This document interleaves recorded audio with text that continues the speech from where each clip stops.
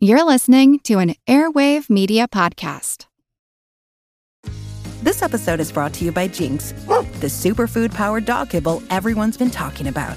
See the results for yourself and try their 1-month transformation. Within the first few weeks, you'll see how Jinx can help with your dog's energy, mood, and even digestion.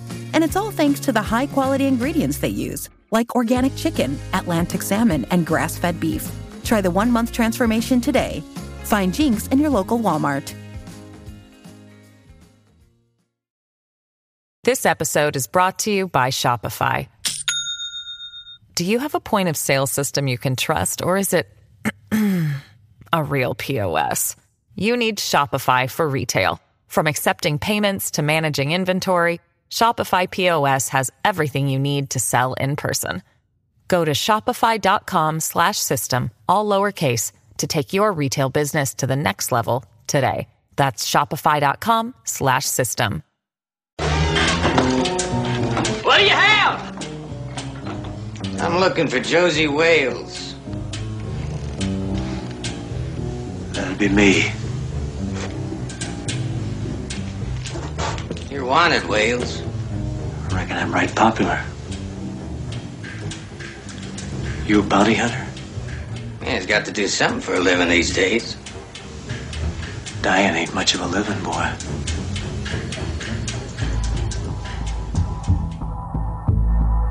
It's actually quite unlike anything we've ever seen before. A giant, hairy creature, part ape, part man. In Loch Ness, a 24-mile-long bottomless lake in the Highlands of Scotland. It's a creature known as the Loch Ness Monster.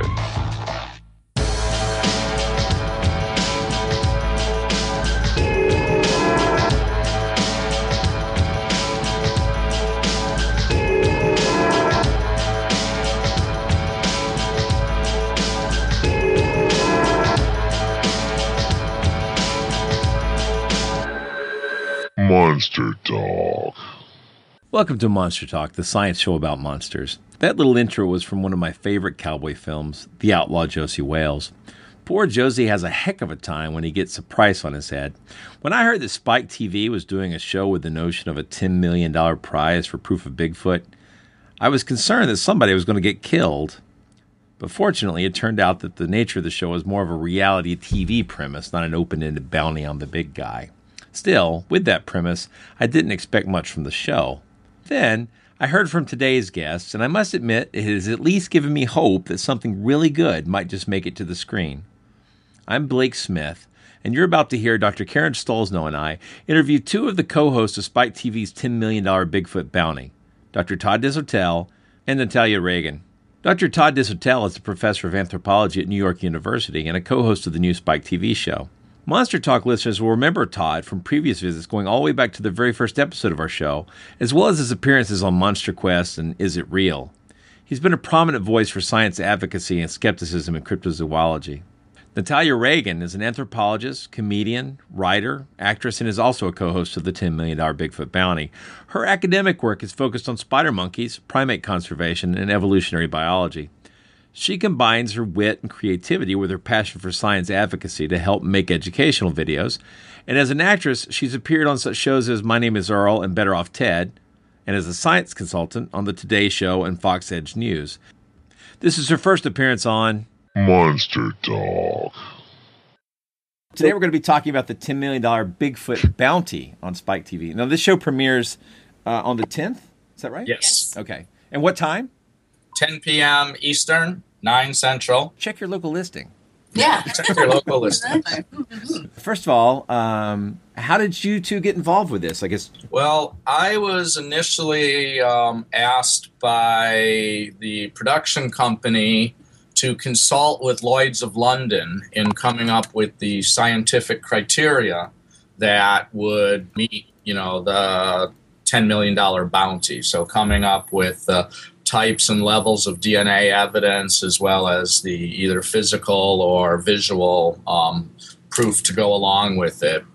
And evidently they liked talking with me and, how I could reduce things to a lawyer's level. And so they asked me to begin consulting on the show, coming up with particularly what would be realistic challenges. And we came up with a whole variety of interesting challenges. And I did that for many, many months. And then they asked me to design the laboratory and then man it. So it was sort of this incremental getting sucked into it. And so I helped design and build a lab that could fit in 5 crates and the criteria that we could test in the time frame. So we had to actually test things very rapidly in the confines of filming the show. And only about 10 days before we flew out to California, they asked me to be a co-host.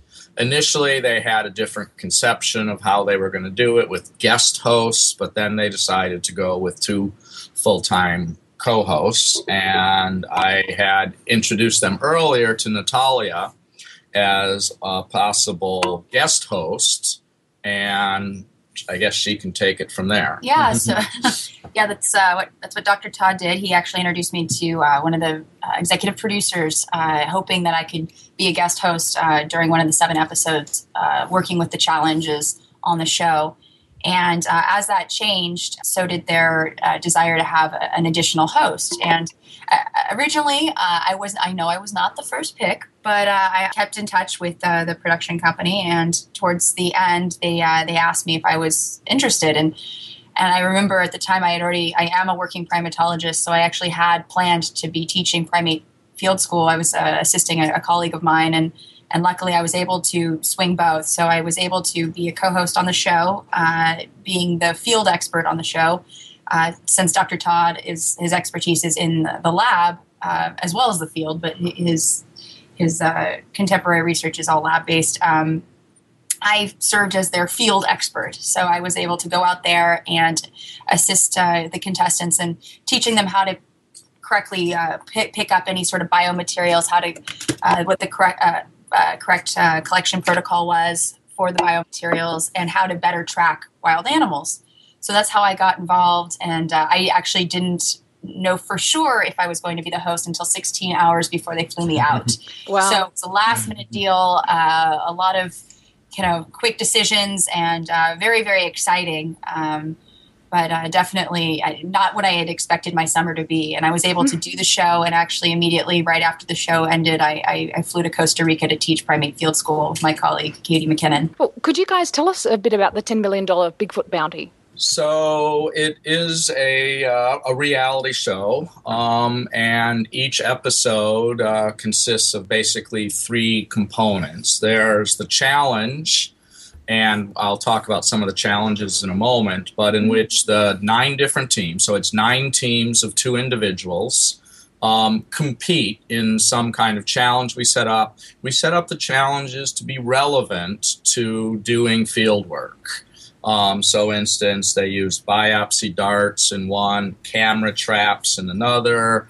They had to identify trackways. They had to accurately map. They had to capture insects, which I'll come back to later as we talk. And then the team that won the challenge got a leg up on the rest of that particular episode. So each episode was sort of considered an expedition. And so they might get an extra tool that the other teams didn't have, or they would have more time than the other teams. And so the second part of each leg of the expedition or each episode was they would go on a hunt, usually starting late in the afternoon or early in the evening, often going till the wee hours in the morning, gathering evidence. It could be feces, hair, video, imagery. Some people brought in, materials that they weren't claiming were definitely Bigfoot, but that it was in the area because here was its food source or something like that. And then the third part of each episode was I had 8 to 10 hours to do the lab work, and I was able to have a lab technician with me for each of the first 7 episodes out in the Pacific Northwest. And we would identify all the biomaterial samples that they brought in. Natalia can talk about looking at their evidence. Yeah, so definitely every episode, they had the challenge, and I would actually go out there as the field expert and assist them in the challenge. And not necessarily assist them, but to kind of oversee what they were doing, look at their strategies, hear their theories, see them squabble as people do in the field, because that was a big part of the show is really emphasizing how much teamwork is a part of field work, and how also that science is not static, and that as they gain more information during the course of taping, that their theories should and probably will change.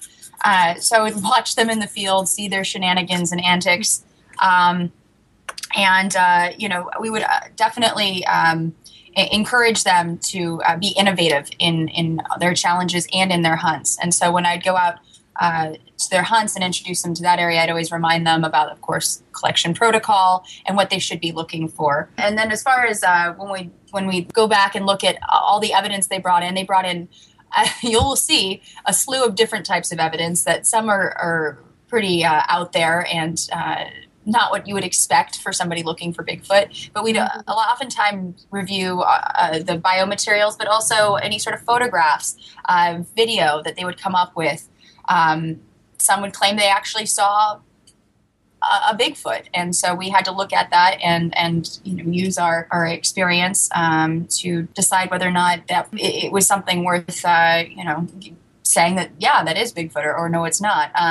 Some of the photos, actually, one of the teams you'll see had a really challenging time actually coming up with any good photographs. They couldn't photograph, I think, their own face if they could selfie. I mean, they really had massive challenges, and we had to kind of teach them how to take photographs when doing field work. Because I know it sounds silly, but when you're in the field, you need to take decent photographs, and if you can't, you're going to have a problem when you're later working with your data. I'm trying to get a feel for what the show is going to be like. Have you seen the edited version, or like the actual? We've seen just moments and clips. So, I mean, we brought some really fascinating and interesting science to it, and we can get into this in a little bit, but it is a reality show, and they cast these 9 teams. 5 of them were what self-described professional Bigfoot hunters or squatchers. And 4 of the teams were either professional big game hunters or professional hunters or photographers. Mm-hmm. So you had sort of these 2 interesting types of people coming together and squabbling, arguing, sometimes collaborating. And so a lot of it, obviously being a reality show on a big network, is going to be the interactions amongst the teams. The conflict. Both the members within a team as well as the conflicts between the teams. So a good portion will be like that. Do you know if the tone is it comedic, or is it like Survivor, or is it? Do you have is there an elevator speech, or have you been told any guidance on what the tone is going to be like? That's an excellent question, actually, because we have not seen. We don't know. So your guess is as good as ours. We're a little concerned about that. Okay. Yeah. I come from a comedic background. I do comedy. The way they actually decided, I think, to have me on the show is I make videos that use comedy to explain science. They were hoping that I could bring a little of that to the show. So hopefully that some of that will stay, because I feel like comedy is a great way to educate the masses about things that might seem a little over their head. If you bring it down and use comedy to explain scientific concepts, that usually sticks.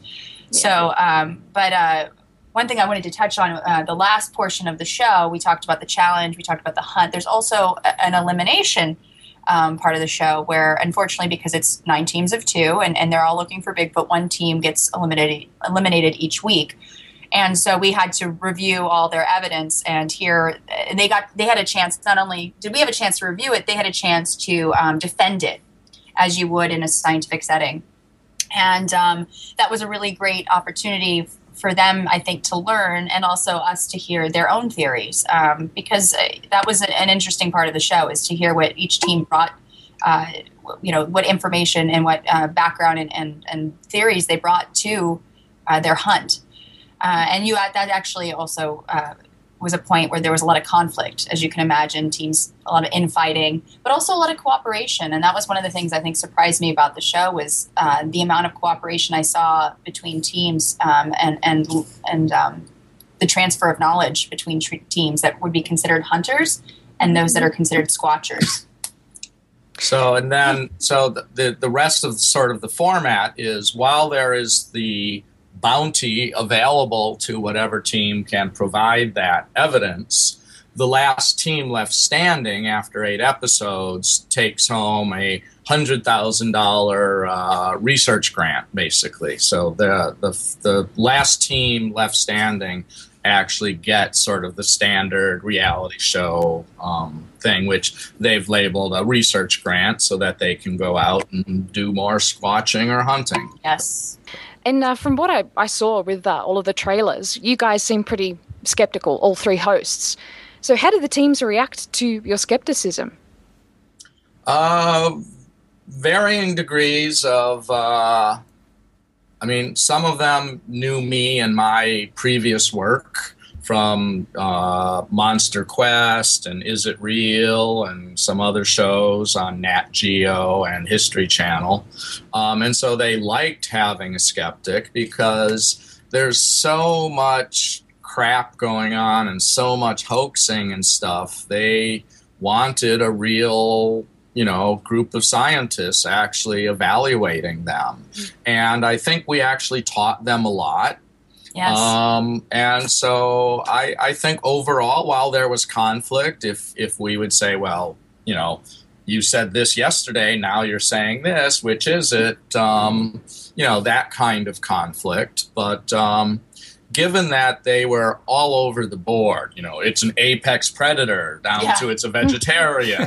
It's purely nocturnal. No, it's only out there during the day. It's a quadruped. It's bipedal. Yeah, with 9 teams, you had every point of the compass theory imaginable. Not just 180, but 270 and more degrees difference in their theories. And while, again, there's a lot of sort of conflict because they had something on the line, either getting 10 million or 100,000, neither's anything to sneeze at. So they were competing, but sometimes when you compete, it behooves you to cooperate. Yeah. No, I definitely feel like there was... it was a humbling experience for me because I really I enjoyed hearing what they had to say, and I did learn some of their especially from the hunters, some of their techniques and what they do when they track animals. But also a lot of them came to me and asked me about primates and primate behavior and locomotion and diet, and it was great to sit around and talk with them a little bit about what we knew, and they definitely were open, and that. It was comforting to see people that are so passionate about their beliefs be able to amend them as they learned more about the subject. And, when you see some of these guys, out there, they're going to be gloving up, putting on masks, opening up their sterile swabs, putting things into tubes. This isn't guys, poking stuff with a stick out in the woods. We really trained them in the techniques. Yeah. One of my favorite techniques that we let them do is something we had basically tested out on the fly, so to speak, and that was environmental DNA. So we let them capture biting insects, and if the insect had a blood meal in it that was, less 24 to 36 hours old or less, we got the DNA signatures of the animals that these insects bit. And so, this is a neat way that actually primatologists and other wildlife biologists are now using this with some of the new high-throughput sequencing and genotyping techniques. You can catch 200 mosquitoes and in an afternoon see everything they bit. Yeah. And get an idea of the fauna in the local ecosystem. And so I was very happy that we got that up and running on the fly there. I got DNA off of basically saliva from things that animals had eaten. The remains. We carefully were able to get DNA from the saliva left behind.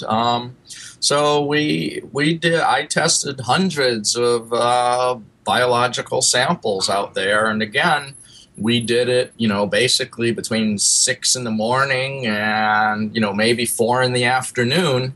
We were able to extract DNA, amplify it, and visualize it with electrophoretic gels using a system that allowed us to identify down to maybe the family or genus. So I wasn't sequencing, but I could say this is, an ursid or a canid or a cervid or a non-human primate, or it's human, because humans actually had a very unique signature in the markers I was using.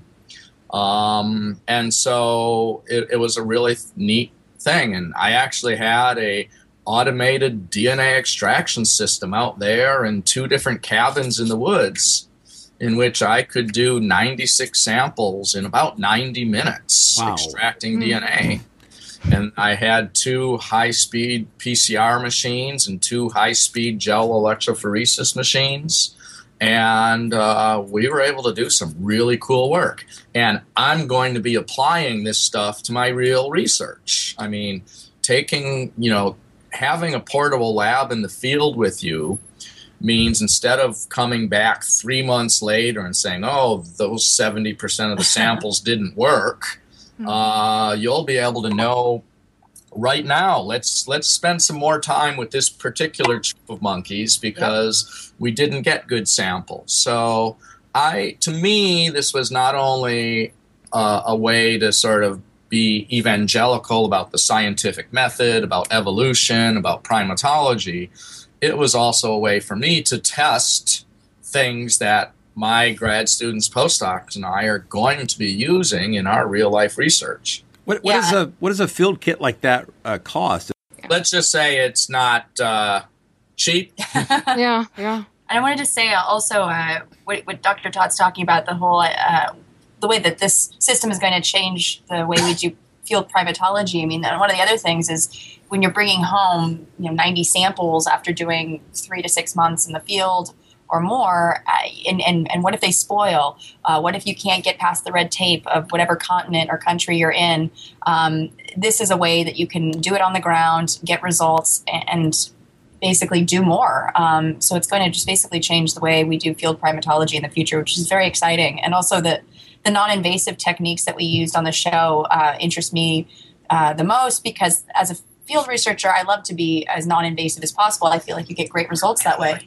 Yeah, and minimally invasive, because we did use a biopsy dart, but even that is the least invasive way to get the most viable DNA sample. But we did camera traps, which are something that actually I'm going to be using in my next study in Panama. I study a critically endangered subspecies of spider monkey, and we're planning to do a camera trap study. And we taught a lot of these teams know how to use camera traps because they are hunters in real life, and they actually use game cams when they hunt to know what's in the area. It's a great way to do an ecological survey without having to be there. It's a second pair of eyes in the forest that never sleep and can see in the dark. So I love camera traps. So that was a great tool for them to learn. And of course, the blood meal is a great way to do an ecological survey without even seeing the animals you're looking for. So for me, I used to joke to them, if you don't find the big guy, at least you guys can all become conservation biologists, because this is stuff we actually use in the field, and they can go off and use these techniques and teach others. So, and hopefully the American public will learn a thing or two as well. I hope this stuff makes it to screen. That sounds great. I hope so too. Yeah. Actually, Dr. Todd and I the videos that I make, we are shooting a couple videos that will further delve into the science side, just to make sure that the science does get out there. Because I think, and also talking about some of the things that Bigfooters talk about, like the idea of primate locomotion, because a lot of the squatchers have different theories about, whether Bigfoot is bipedal. A brachiator. A brachiator, exactly. Some think that, he's a quadruped, but also can walk bipedally and does it with ease. And, we want to explain how this is highly improbable, impossible, and a couple other scientific concepts that we talk about on the show. So hopefully those videos will be out in the next few weeks. This episode is brought to you by Jinx, the superfood-powered dog kibble everyone's been talking about. See the results for yourself and try their 1-month transformation. Within the first few weeks, you'll see how Jinx can help with your dog's energy, mood, and even digestion. And it's all thanks to the high-quality ingredients they use, like organic chicken, Atlantic salmon, and grass-fed beef. Try the 1-month transformation today. Find Jinx in your local Walmart.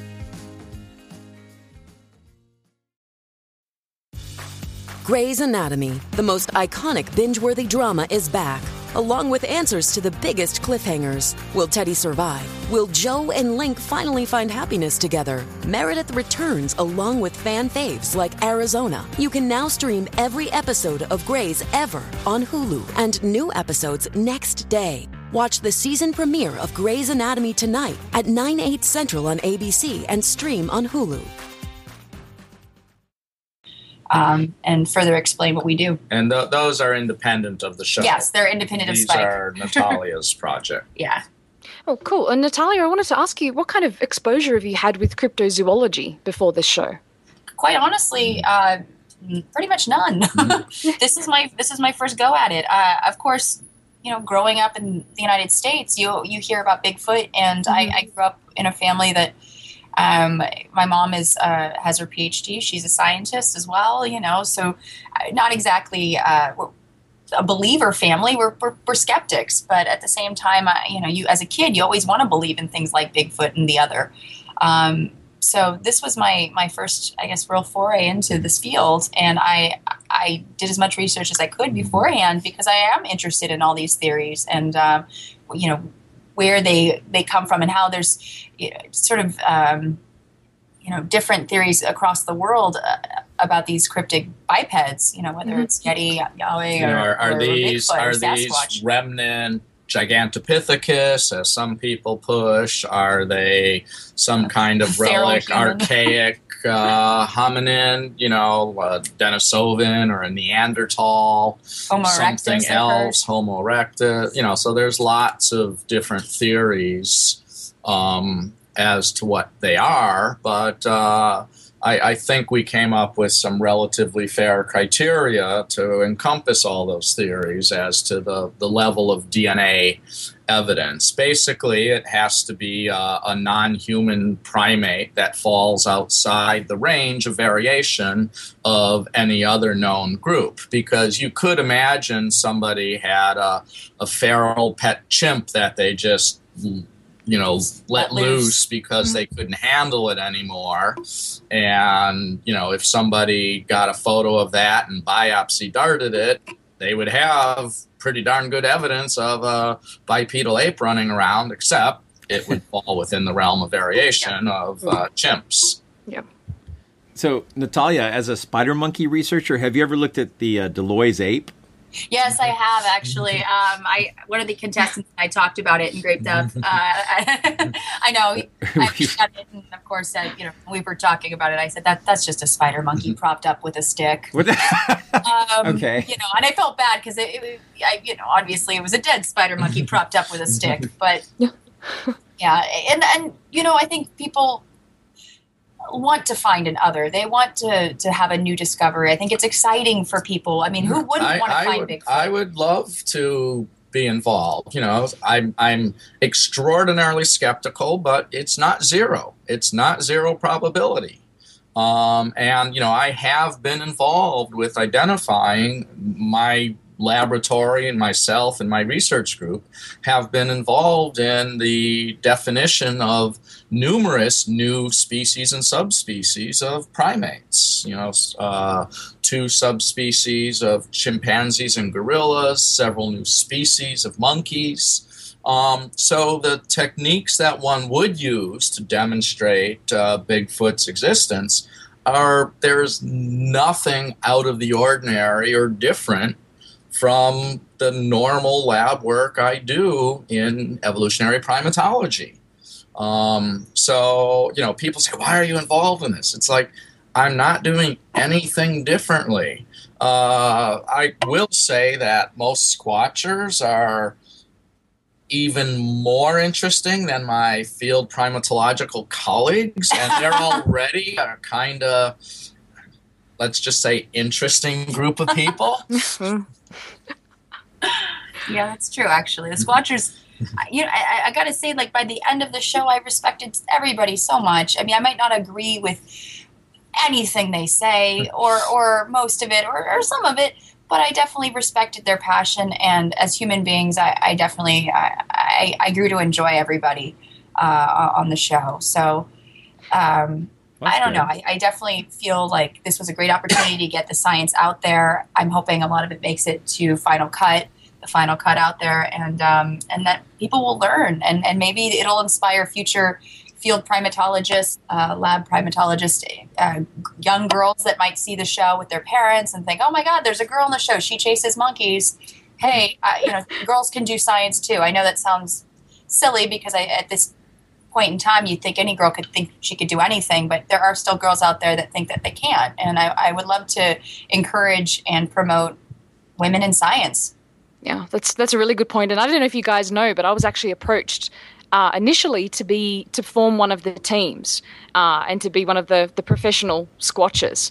Wow. So I didn't think I was really appropriate for that, but that was interesting. I was surprised that they turned down some people who are really known as professional squatchers in the community, like Tim Holmes. Do you know of him at all? I do. He was pretty upset he wasn't chosen. So there's, it's a huge community. And, one of the things, and, I understand what the network wants. So, and that's, I think, one of the other reasons. I'm not just some pure ivory tower elitist. I understand what they're after. I mean, this is entertainment. I mean, pure and simple. Mm-hmm. I just get to squeeze some science into it. And so, I mean, they had a fairly extensive casting process.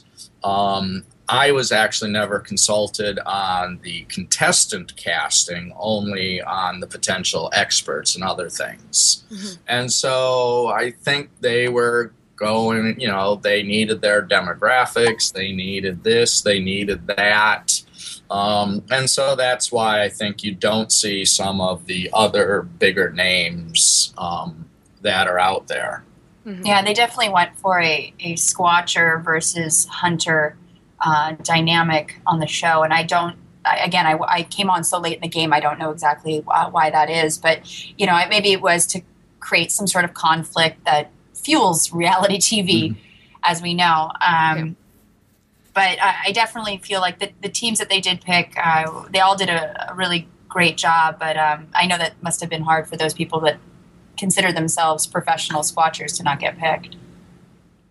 When Natalia, given you're interested in primates and the evolution of primate breasts, yes. What have you taken a look at the Patterson Gimlin film? And yes. Okay, so I'm glad you asked because I always watch that. I'm like, look, they're not even pendulous. It's like she had a boob job. They're not even moving. Anybody? I mean, forgive me for being crass. I mean, Karen, you I'm assuming you would know. They move when you walk. And yes. Gravity is not always kind. And that looked like a full-grown individual. So I don't know why they were so high and perky, It must be that California. Yeah, right?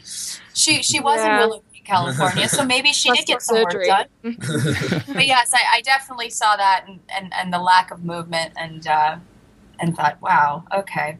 I do always remark on, anytime you see a Bigfoot statue, there's always a lack of anatomically correct junk undercarriage, if you will. And we have to make jokes like, well, there you go. That's why there's only one. That's right. There's nothing down there to do anything with. Yep. But yeah, that also was a great point because I was always interested in hearing the theories of the contestants about what was their family structure like. What did they think they were? Were they solitary? Did they live in multi male female groups? Was it fission fusion? Talking about what primate grouping is like and why it's like that. And it was interesting to hear their responses. What were some of them? Some of them thought they lived in family groups. And of course I thought, well, okay, wouldn't we see remnants of their lifestyle? And sometimes they had a hard time explaining that. And I said, well, how did they meet one another? And they always had sort of explanations. You'll hear that tree knocking is a big part of Bigfoot specialists think that there's a lot of tree knocking and tree breaks and tree structures. So you'll hear that. But they thought that was a way to meet one another. Oh, that's it. A match, what is it? Match.com. Match.com for Squatchers. Well, that's my area of interest, Bigfoot language. So I know you can't really talk too much about the evidence, but did that come into play, the Bigfoot signs and symbols and communication? Yep. So between knocking and what they would call, so the tree breaks and the tree structures, a lot of them said those were markers, marking out territories to communicate with each other, and all of that stuff. And so that was definitely, in their minds, part of Bigfoot's, communication package. I wonder how they knew that. And vocalizations, yeah. Yeah. I wonder how they knew that then, how they could translate that. Different ways. I mean, it was very strange because some of them were like, these things are so cryptic, that's why we've never seen them. And others are like, yeah, but they're leaving marks all over the place with tree breaks and tree structures. So, that was one of the 180-degree different things. It's like they're completely cryptic and yet they're marking their territory. Or they stay away from humans, but then they love coming to the light of fires. Or they're attracted to humans. So, I kind of catch them but wait a minute, just, last episode you said this, and now you're saying this. What is it? And that's just to show, again, that I love pointing out that science is not static. It changes. It's going to change. It cannot, theories do not, they don't last forever. They gotta evolve as more information comes down the line. Yeah, but there does seem to be a lack of mutually consistent Bigfoot ethology. I mean, well, so I think that's something we may have contributed to, if I can say, to squatchery. We really did hammer home and push on, so you need to generate hypotheses, you need to collect data and modify your hypothesis. We were basically really trying to push the standard scientific method on them. And I think it did definitely get through to some. They will be better squatchers for having been on the show, I think. And so, as a professor, I try to teach anybody. Yeah. I always said that I would love to have, maybe in the future this can happen, sit down and really hear all of their theories at once and even put together, sketch compositions of what they think Bigfoot Sasquatch looks like, and talk about, human variation and variation among species, especially over long distances. Because I think it's very interesting to hear people talking from, Maine to Florida to California, to Washington about their theories of what this individual looks like, how they act, how they're subsisting. One thing I always talk about when they talk about being, apex predators and hunters, I say, well, where's the tool industry? Do they use tools? How are they killing? Things like that, I think, are very important to talk about and really understand. You can't just make a sweeping generalization that, Bigfoot, they just eat meat. They're big hunters. They've got, claws. Well, why? Why do you think that? Let's look at, research of what primates have claws. Yeah, exactly. If this is an ape, is it likely to have claws? All sorts of things. And then we also talked about just body size and diet. Your basal metabolic rate scales with body size, and there are certain larger animals need different things than smaller animals, and that can restrict their diet. And so, it was a lot of basic primatology and mammalogy that we got to discuss with them. So despite the, over-the-top competitive nature of it, I'm really hoping that we put forth and taught a lot of science in this. And that's why I did it. Yeah, doing a reality show, there's going to be a lot of spectacle, but we were hoping science would trump the spectacle in many cases. Or at least squeak through. Yep. So what can you tell us about the hunters? We've discussed them a little bit already, but there were stories that I was reading online when the show was coming together of these people being armed, and there were a lot of squatchers out there saying this is terrible. They're going to go and kill Bigfoot. And so we had an absolute no-kill policy, and in fact, they did not have weapons. I mean, the biggest weapon they had was a Leatherman. They were not allowed to have any firearms or any large weapons. That was part of it. Yeah. Partly for safety, issues. Of humans. Yeah. You got 18 people running around dark at night. You don't want them armed. No, that was actually... I would not have done the show if these guys were going around with 30-odd sixes, ready to shoot anything that moved. I would not blame you. No, I was a big part of, honestly, my contract was making sure there were no weapon. Of the three hosts, I'm the tree-hugging hippie, if you will. I'm the one that I'm not a hunter. I respect the hunters on the show, but I'm not a hunter. And I just could not imagine doing a show with a bunch of people, like Todd said, armed and dangerous in the forest at night. But I'm very proud of the show for making that a big point and not allowing them to have weapons. So, can you tell us a little bit about the challenges themselves, or is that something you can give away right now? So I asked my minder. So said one of the challenges. I don't want to give details of locations, but they used biopsy dart guns out there. And what the challenge was to see who could both most rapidly as well as most accurately actually get a viable biopsy dart sample. They did some mapping. Could they, they go out, and they say, oh, we found Bigfoot here. Where? Yep. So they had to do a mapping challenge. Is that like orienteering type stuff? Partially, yeah. They also had GPS units with them. Camera trapping, they had several camera traps that they were allowed to go set up, and then the next day they had to go recover them, and they had to justify where they placed them. As I said, we had them capture insects, and so all sorts of interesting. How do you capture biting insects? So there were some very interesting things that went on with that.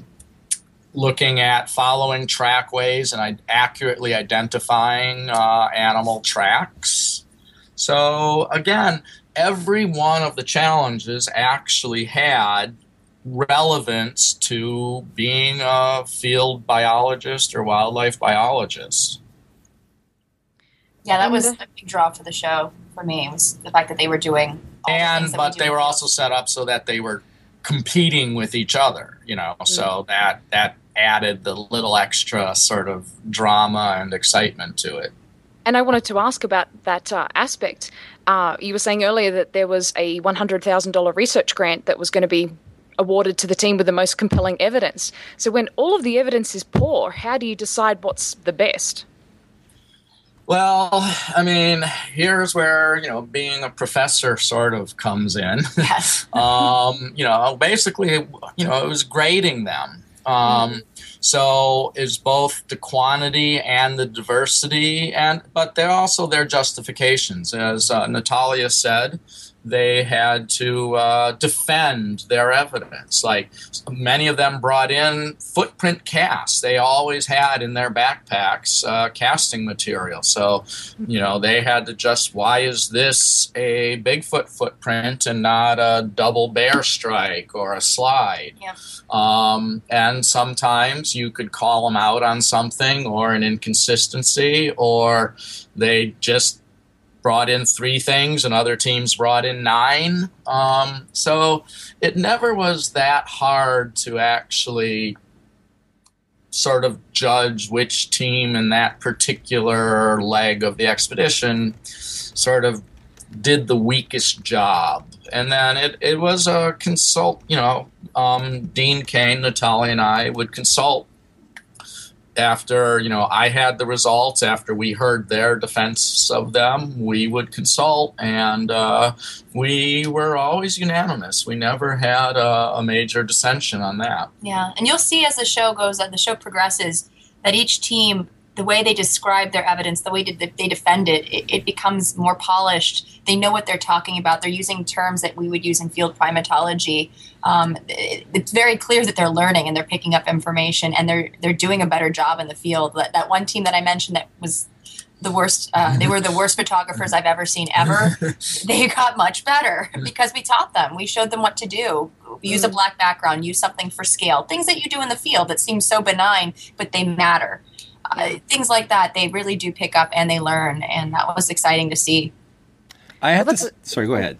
I was just going to say that's a huge achievement for the show, I think. It is. I think you've totally turned me around on this thing, because I'm going to say something I don't think I would have ever said. I'm jealous of these Bigfoot hunters for all this training. But yeah. Well, so why did I go to grad school? Seriously, I could have and I could have won $100,000. Do you think we're going to be entertained by this show?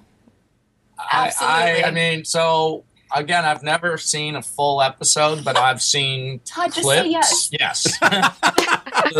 That's the correct answer. Yes. Yeah. I'm looking forward to it. Watch it. Yeah. So it's taking some learning on myself.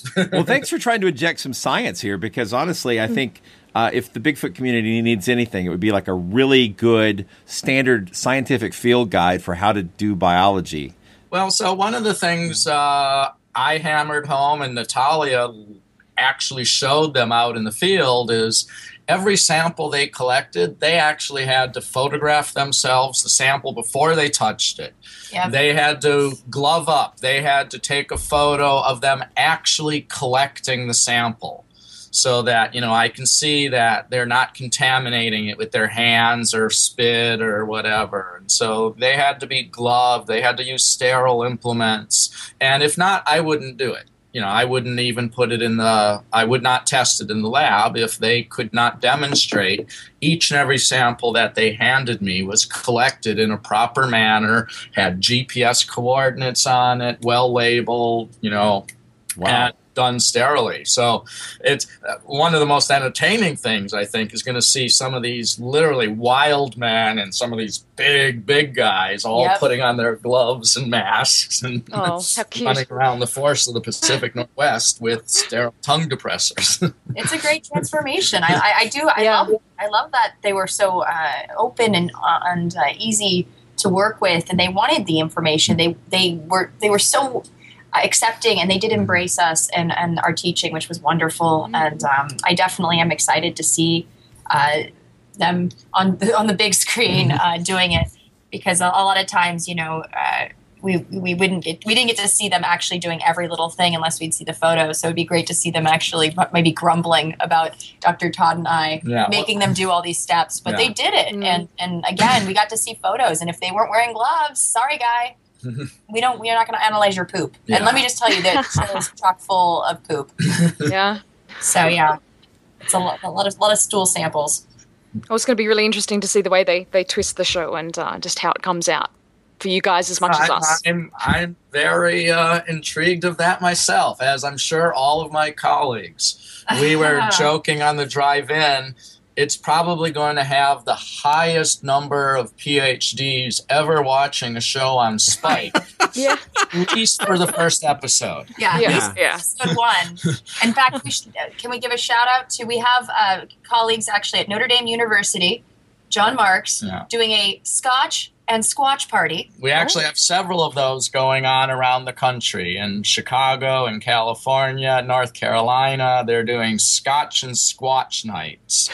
And we're still trying to figure out the drinking game to go along with it. So there's so many. Invent one. There's so many good.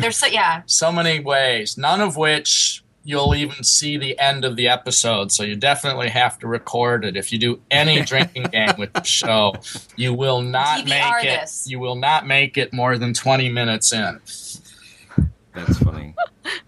Well, we've got a final question for you guys. And Todd, we've had him on the show twice before. He's already answered this twice before, but we'll ask him again. What are your favorite monsters? Well, I've become a big Bigfoot fan. It was just, and I put so much time. I mean, I spent 31 days out in the Pacific Northwest filming the first 7 episodes, and I got my first trip to Hollywood out of it. So I will admit I have a Bigfoot tattoo on my left bicep now, and I saw that on Facebook. I may have every Bigfoot shirt and pendant and other item available out there.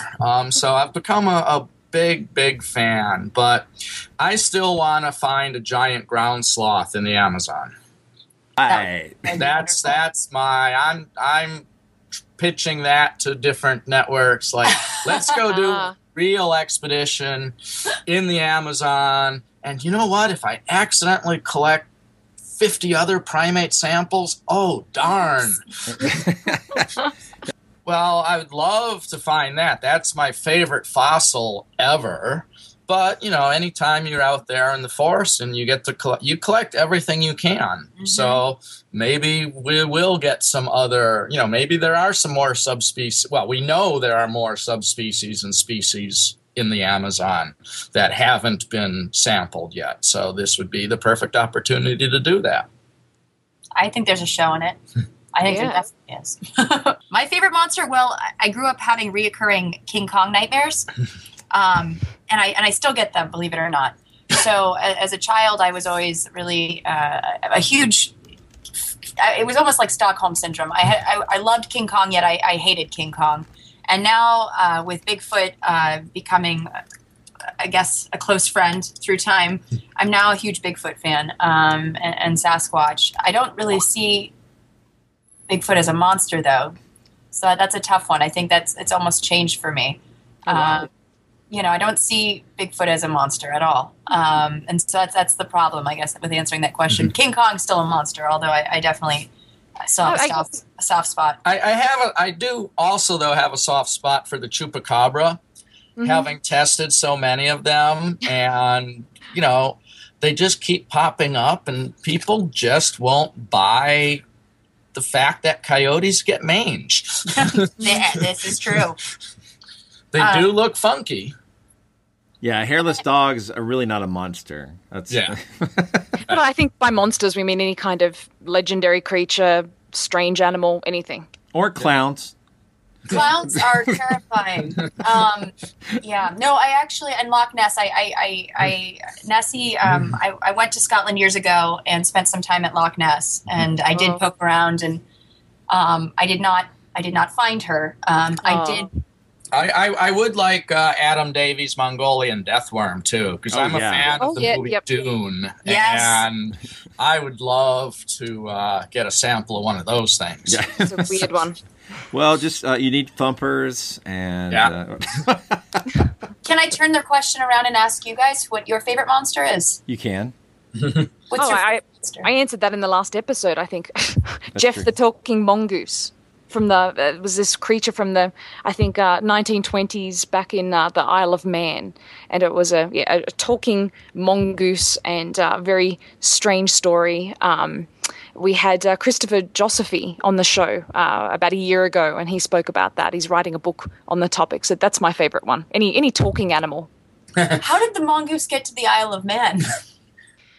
Well, apparently there had been some which were imported there, so it was a possibility, but whether it was talking is another story entirely. That, to me, just seems normal. Yeah. We would refer you. Yeah, I would refer you back to Monster Talk episode that we did on that. Okay. And yours? Well, currently, this will be really obscure, but the reanimated corpse of John Torrington. Well, thank you very much for spending some time talking with Monster Talk. And even if your content doesn't make it to the screen, at least you got to talk about what you taught these people here on the show. That's right. Yep, and we'll be doing that on Natalia's website as well. Yeah. So if you go to try to do some education. Yeah, it's nataliareagan.com, and I'll be posting some fun Dr. Todd and Natalia videos just to kind of get the science out there. Make sure people learn something about squatching and science. Monster Talk. Thanks for listening to Monster Talk. You just heard myself, Blake Smith, and Dr. Karen Stolzno interview two of the co-hosts of the new Spike TV show, The $10 Million Bigfoot Bounty, Dr. Todd Dishotel and Natalia Reagan.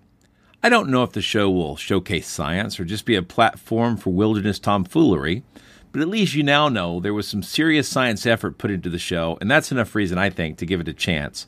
Hopefully, it will be able to do that rarest of tricks, to balance entertainment with education. That's something we aim for here, and it's a tough target to hit. Monster Talk is an official podcast of Skeptic Magazine. The opinions expressed here are those of the hosts and the guests and don't necessarily reflect those of Skeptic Magazine or the Skeptic Society. For the opinions of Skeptic Magazine, might I suggest you check out Skeptic Magazine or the Skeptic Magazine app for your tablet of choice. Unless your tablet of choice is a speak and spell.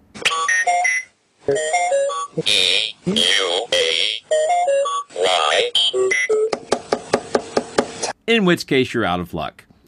If you like Monster Talk, would you please do us a favor and share it with a friend? This model worked very well for herpes, and we believe it can work well for us too. Monster Talk theme music is by Pete Stealing Monkeys. Thanks again for listening.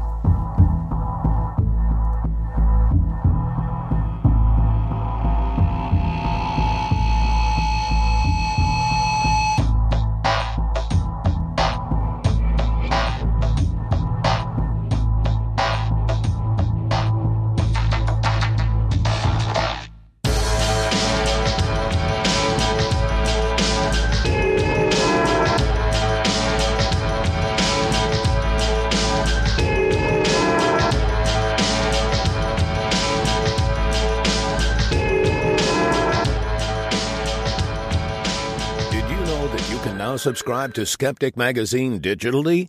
Just grab our free Skeptic Magazine app, currently compatible with iOS, Android, PC, Mac, Kindle Fire HD, and BlackBerry Playbook. Head over to skeptic.com/magazine/app to find out more and download more of your favorite Skeptic content. Do you want video? Okay. Lord, no. That was so adamant. I loved it. I take it you live a closed, optional lifestyle. Yeah. I'm down in the basement. No one can see me. Works from home, yeah. Feast your eyes, gloat your soul on my accursed ugliness. I could lean over my keyboard and play MIDI tunes. From the terrifying power of tornadoes to sizzling summer temperatures, AccuWeather Daily brings you the top trending weather-related story of the day, 7 days a week. You can learn a lot in just a few minutes with stories about impending hurricanes, winter storms, or even what not to miss in the night sky. So listen and subscribe to AccuWeather Daily wherever you get your podcasts. That's AccuWeather Daily wherever you get your podcasts.